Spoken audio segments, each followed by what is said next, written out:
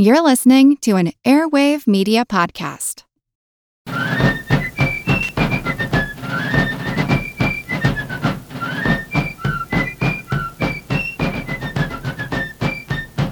Hello, and thank you for joining the American Revolution. Today, episode 59, Taking Fort Ticonderoga. In the weeks that followed Lexington and Concord, neither side seemed to know what to do next. Gage's regulars entrenched themselves in Boston. Worried that they would be unable to defend against an assault, they pulled their soldiers out of Charlestown. However, they warned the Patriot militia surrounding Boston that if militia attempted to occupy Charlestown, they would burn it down. So for the time being, Charlestown became a no-man's land between the two armies. Other than that, the two sides pretty much sat looking at each other across Boston Harbor, waiting for the other side to do something. As word spread after Lexington and Concord, militia from neighboring colonies converged around Boston. Some rushed to the scene, like Israel Putnam, who literally walked away from plowing his field in Connecticut, heading straight to Boston on April 20th, the day after fighting. His son had to put away the plow and oxen that he had literally left standing in the field. Putnam had been an outspoken Patriot leader who had herded a flock of sheep to Boston the year earlier to feed the residents after the Boston Port Act had effectively ended all food imports by sea. Now, Putnam, who would serve as a major general, was there to fight. Others took a little longer to arrive. When word reached New Haven, Connecticut, a young apothecary named Benedict Arnold decided it was time for decisive action. A month earlier, the men of New Haven had formed a new militia company and elected Arnold as their captain. Now, Benedict Arnold is going to be a major player in the war, so we might as well introduce him now. In the spring of 1775, Arnold was a 34-year-old merchant, married, and with 3 children. He came from a prominent family. His great-grandfather, also named Benedict Arnold, had been the governor. Arnold's father had been a merchant, but he was also an alcoholic, leading to some financial problems for the family. Arnold had started life attending the best schools in the colony, but his father's business failures forced him to leave school early and take an apprenticeship as an apothecary. At the outbreak of the French and Indian War, 14-year-old Arnold attempted to enlist as a drummer, but his mother prevented him. At age 16, he finally joined a relief force headed to relieve the British and militia at Fort William Henry, something I discussed way back in episode 9. French and Indian forces had surrounded the fort, and before a relief force could arrive, the fort surrendered, resulting in the Indian massacre of the colonists in the fort. Upon hearing this news, Arnold's regiment returned home without seeing any combat. Arnold's mother died in 1759, and his father died 2 years later in 1761. In 1762, Arnold borrowed money from some cousins to start a pharmacy and bookstore in New Haven. His business prospered and he soon repaid his loans. He even bought back the house his father had been forced to sell years earlier. A few years later, Arnold formed a partnership to buy 3 merchant vessels. Arnold personally traveled throughout the colonies, the West Indies, what we today call the Caribbean, and Central America as a Yankee trader. Things seemed to be going well for him until the Stamp Act threatened to destroy his bookstore and trade restrictions forced him to become a smuggler. Arnold joined the Sons of Liberty in Connecticut and actively supported the Patriot cause from the beginning. He also joined the local Masonic Lodge. Around the same time, he married Margaret Mansfield, the 17-year-old daughter of the sheriff, and began a family. Now, British restrictions on trade destroyed much of his business, and Arnold fell into debt.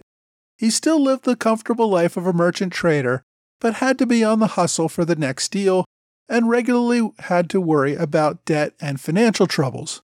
By 1775, despite colonial trade embargoes and British trade restrictions, he was doing well financially and enjoyed a successful family and business.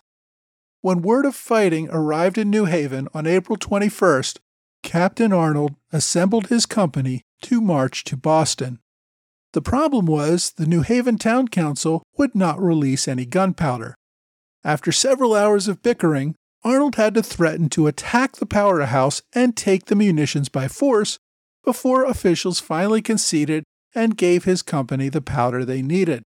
The guy preventing Arnold from taking the gunpowder was named David Wooster, head of the Connecticut militia. I mention Wooster because soon he's going to become a general in the Continental Army and Arnold's superior. So on the first day of heading off to war, Arnold was already making enemies that would make his life difficult in the future. On the march to Boston, Arnold met up with Connecticut militia colonel Samuel Parsons, also a member of the Connecticut legislature. Now, Parsons was returning from Cambridge when he spoke with Arnold about the siege now underway. The two men discussed the fact that the provincial army was going to need cannons if they wanted any chance of taking Boston by force. Arnold told Parsons that there was a large number of cannon at Fort Ticonderoga in New York, which the British kept under only nominal guard. Arnold had traveled to Ticonderoga on multiple occasions as a merchant. He frequently visited the fort when heading to Montreal or Quebec for trade. Through his visits, he had become quite familiar with the fort, its assets, and its defenses. After their discussion, Parsons continued on his way to Hartford. There, he met Silas Deane, another legislator who had served in the First Continental Congress. On their own initiative, the two men decided to allocate 300 pounds sterling to finance an attack on Fort Ticonderoga. They named Captain Edward Mott to lead the expedition and recruited Heman Allen, the brother of Ethan Allen, to involve the Green Mountain Boys in the fight. As I discussed way back in episode 38, Allen was a well-respected militia leader living in what is today Vermont, only a few miles from Ticonderoga. Parsons and Deane ordered this force to take Fort Ticonderoga and acquire the cannon for the provincial army at Boston. Parsons apparently decided on this course after leaving Arnold, as he did not discuss it with him. So Arnold and a company of the Connecticut Guard continued their march on to Cambridge. Arnold witnessed the chaos and confusion there. Officers and men camped around the city with little purpose or direction.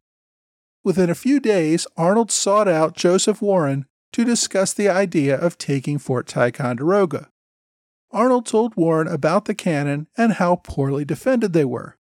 Now, Massachusetts had already received intelligence and a similar recommendation from John Brown, a member of the Massachusetts Committee of Correspondence who had visited Ticonderoga and Montreal a few months earlier.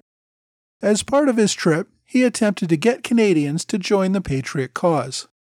Unknown to the men now discussing the capture of Ticonderoga, Brown was already headed toward the fort under Colonel James Easton of the Pittsfield, Massachusetts militia as part of Parsons' plan to take the fort. So unaware of that whole other planned attack, the Massachusetts Committee of Safety considered Arnold's proposal. Despite the state of war, Arnold's plan was still pretty controversial.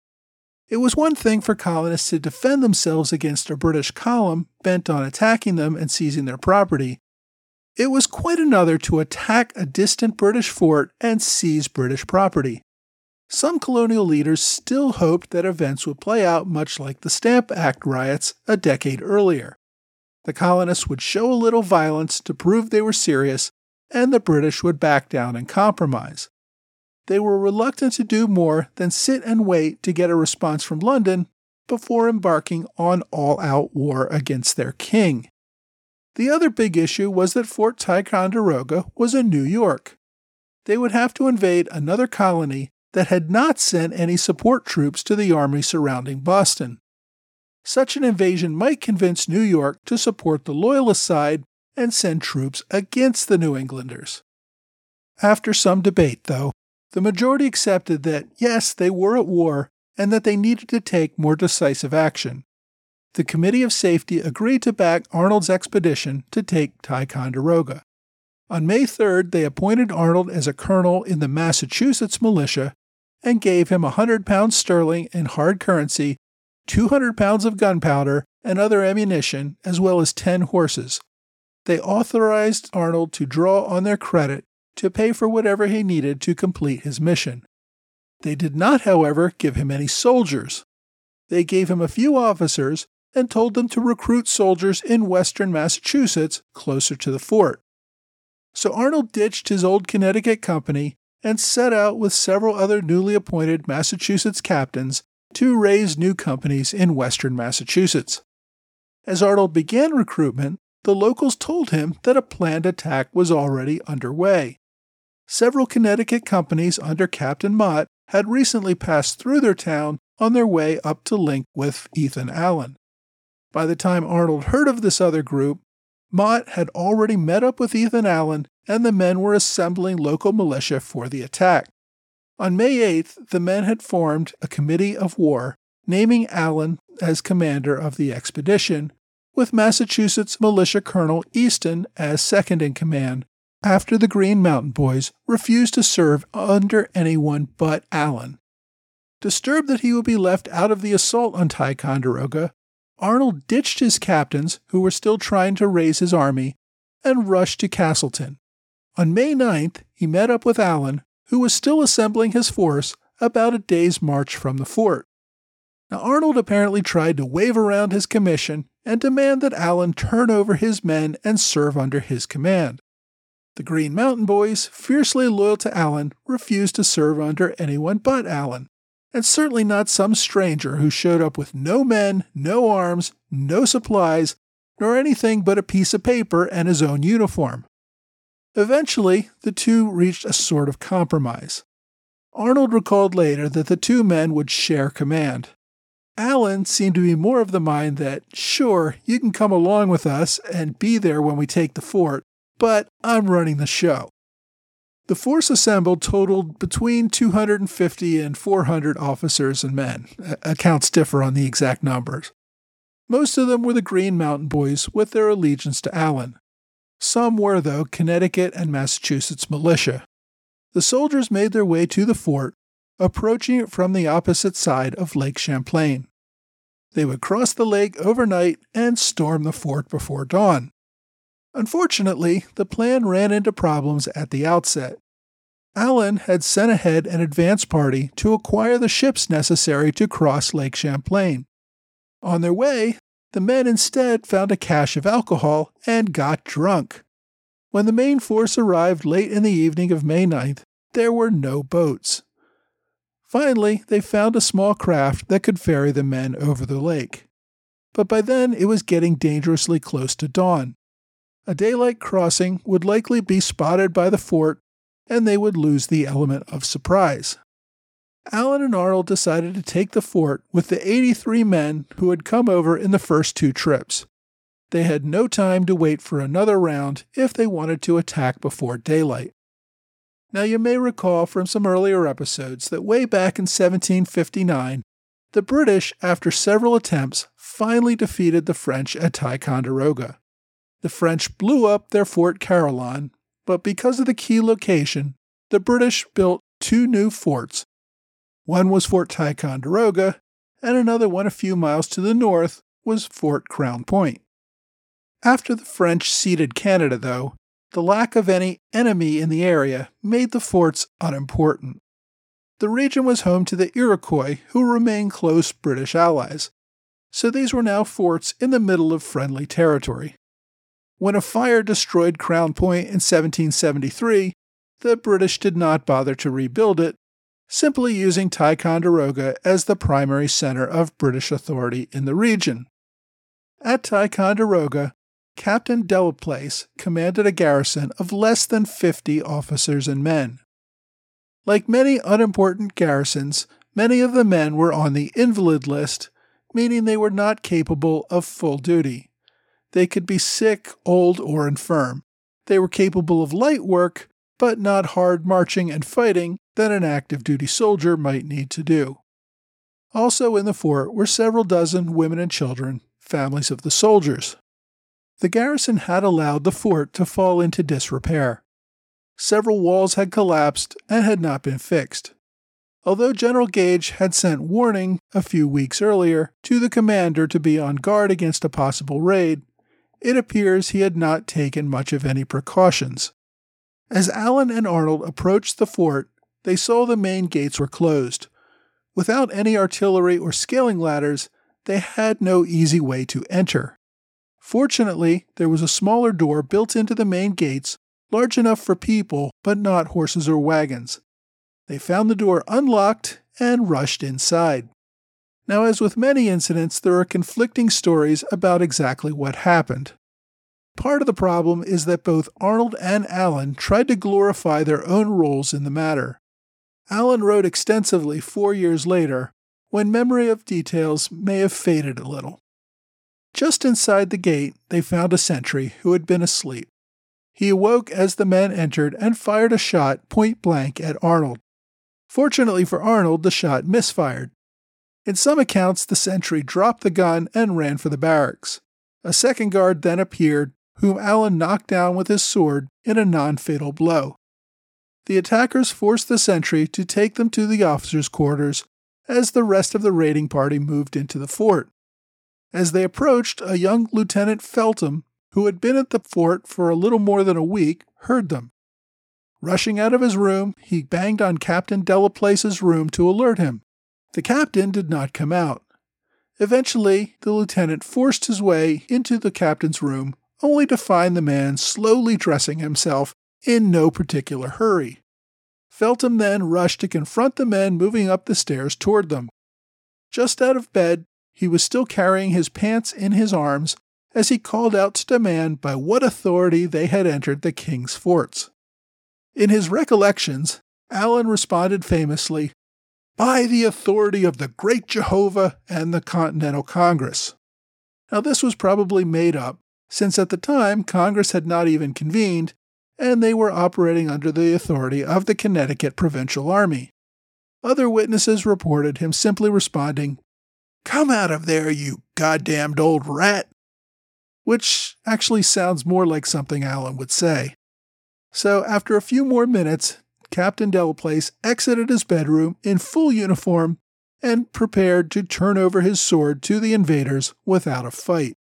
Other soldiers had gotten to the enlisted men before they could reach their guns, and they too surrendered without a fight.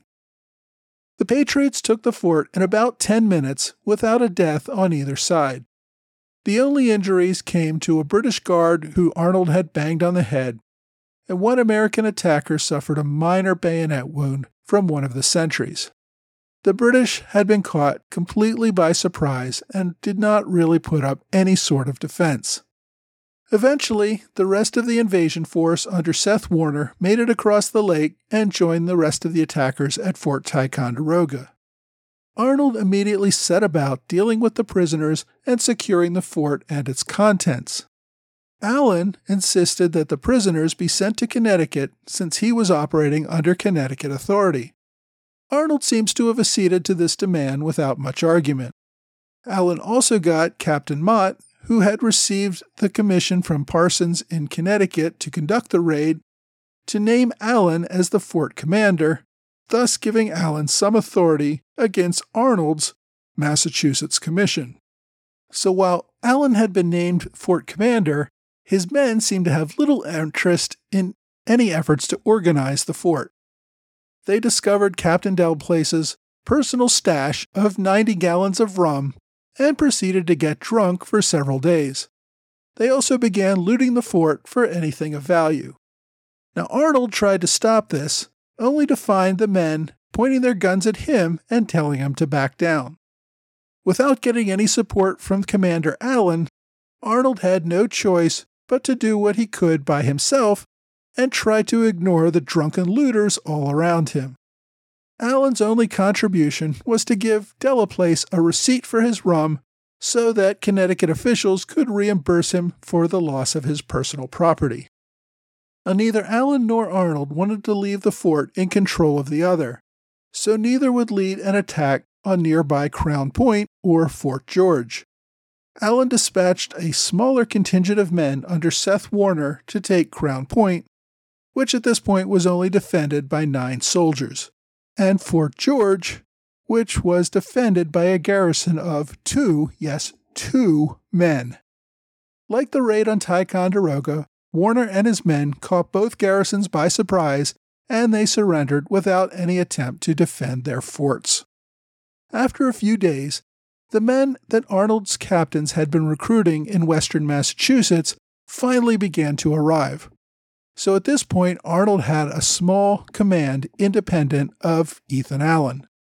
At the same time, many of the Green Mountain Boys had decided they had accomplished their mission and began to return home.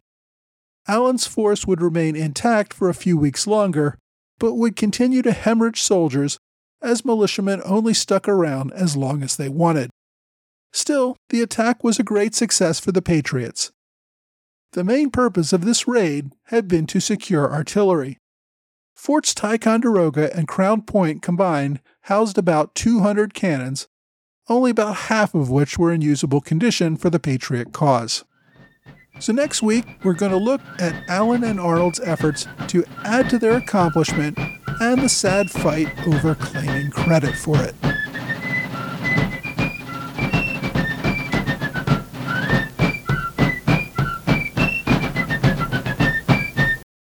This episode is supported by the food delivery service Factor.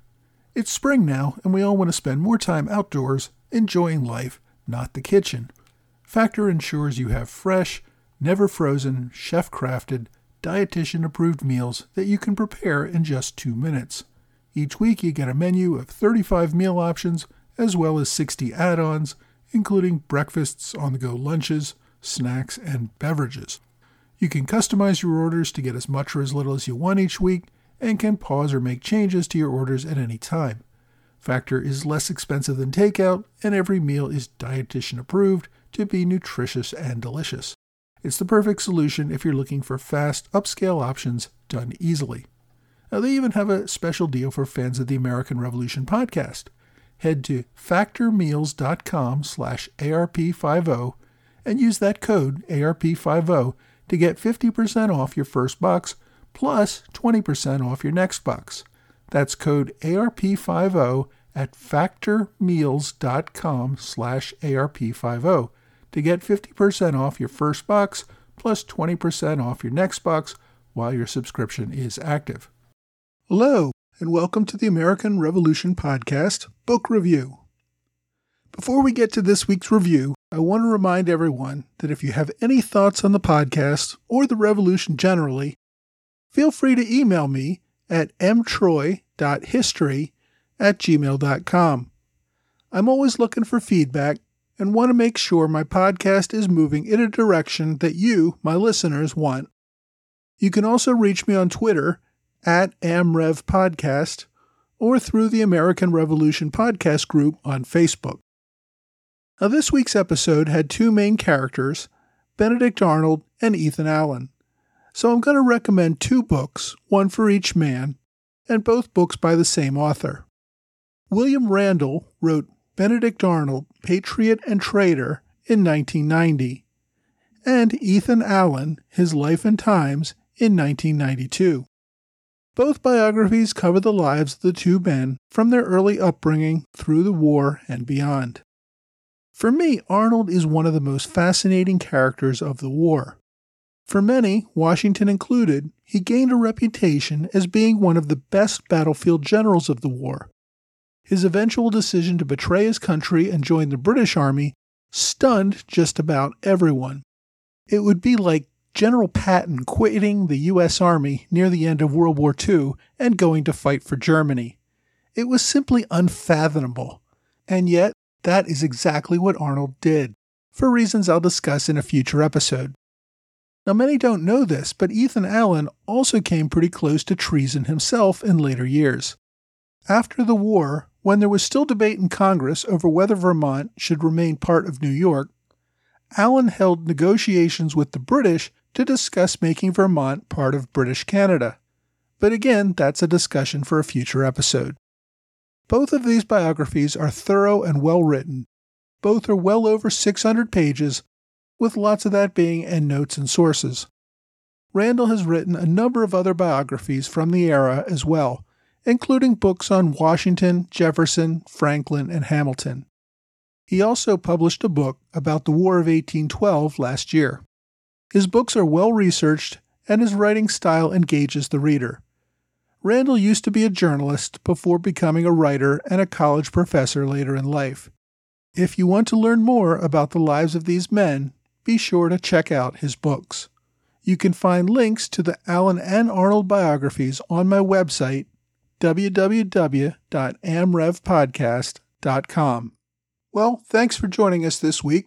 Hope you'll be back next week for another episode of American Revolution Podcast.